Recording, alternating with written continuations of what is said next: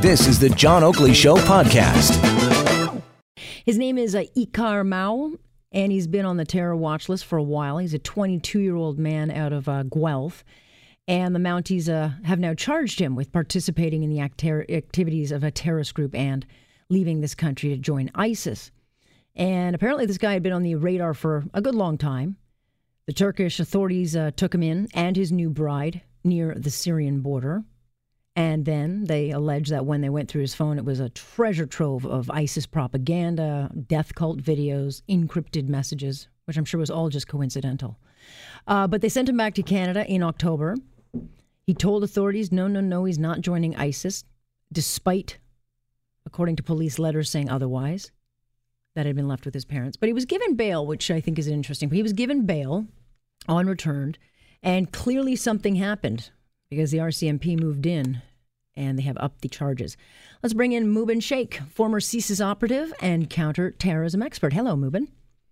Hi, thanks for having me. What do you know about this case? I mean, as I understand, it's the same unit involved that took down the Toronto 18 case. So they've been watching this guy, and I don't know much about what he was being watched for. What do you know?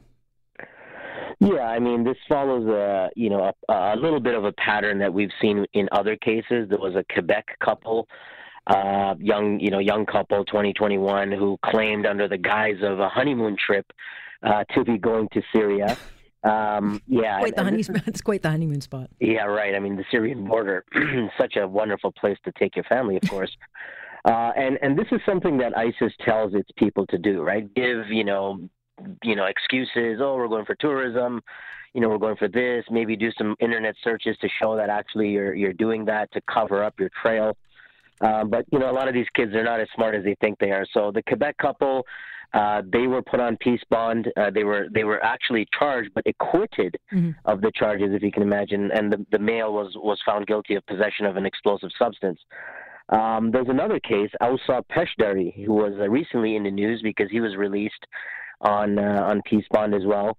And he was another guy that had gone twice to Turkey and was picked up by a Turkish cab driver for suspicion of wanting to join ISIS, and he was deported back and fell into the hands of the RCMP.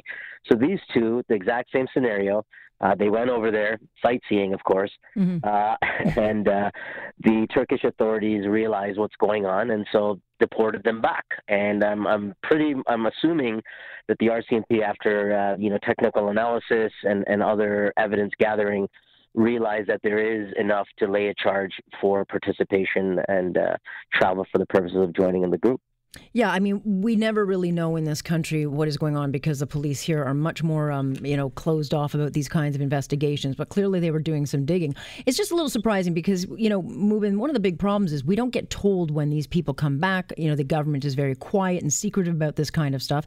And then you hear these stories where you find out that some guy who's been over, whether they're fighting with ISIS or they've been trying to get over there to fight there, then you get Canadians who find out, okay, this guy's living in my neighborhood, or they get arrested, and people feel really uneasy about it. But to find out, he was on bail on strict conditions, it's not not the most trustworthy way to go around this. If you're going to bring these people back, either you have to tell Canadians, and give them the information if they're going to be walking around. Yeah, and unfortunately, this is just the nature of police investigations. They need to keep things very private to protect the integrity of the investigation. If some of these cases end up becoming jury trials, you don't want to be, poisoning the jury pool by giving out information. So I can understand why they do that.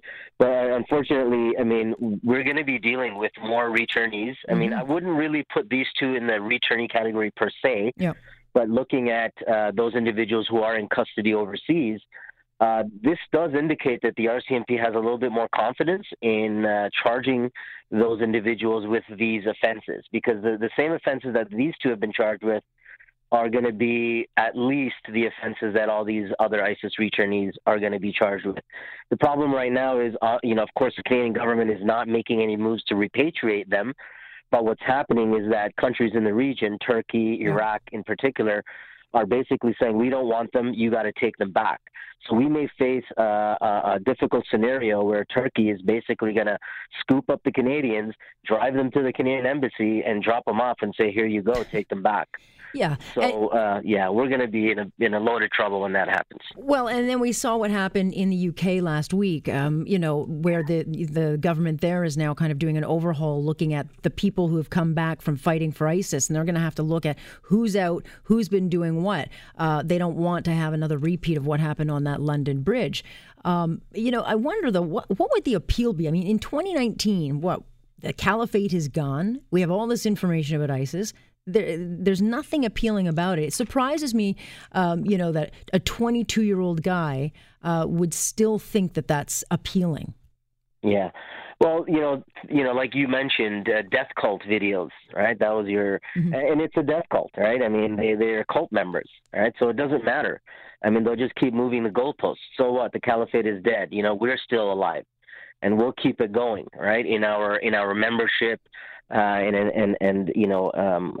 Basically supporting the group. So, but what's interesting about the UK case that you mentioned very quickly, this was a guy who was sentenced to 16 years in prison, was released halfway through his sentence, and then declared to be de-radicalized, and then attended a conference on prison de-radicalization and stabbed and killed two of the people that were helping him. I know. Yeah. So we got to be very careful when we think about de-radicalization. I mean, yes, it's an option. It does work in some cases, but not always. And how do you know which one is going to go off and which one isn't? And that's the problem. Right. And now we have been lulled over time into thinking that this thing doesn't happen anymore and terror doesn't hit us. But that's the thing about terror. It hits when you least expect it. And so the planning, a lot of these cells, or these lone wolves, as they're called, they're in it for the long game. They're not in it just to do it. Some of them are in it for a long game, so they'll wait for the opportunity and do it. As far as the wife, the wife, would she have been charged with him? Well, in this case, it doesn't seem that she has been charged. I don't know why that is. Yeah, that's the only thing that struck me as odd, is that her name wasn't brought up, because if you're going over to join your husband, we might as well charge you too. Yeah. I don't see it as different. All right, it's a fascinating case. Mubin, thank you for your insight. Appreciate it. Oh, it was a pleasure. Thank you. That is Mubin Shaikh joining us with the latest on that. So I wish we get more details, but as you've seen more and more in this country, we don't get details. Thanks for listening to the John Oakley Show podcast. Be sure to rate, review, and subscribe for free at Apple Podcasts, Google Podcasts, and anywhere else you get your on-demand audio.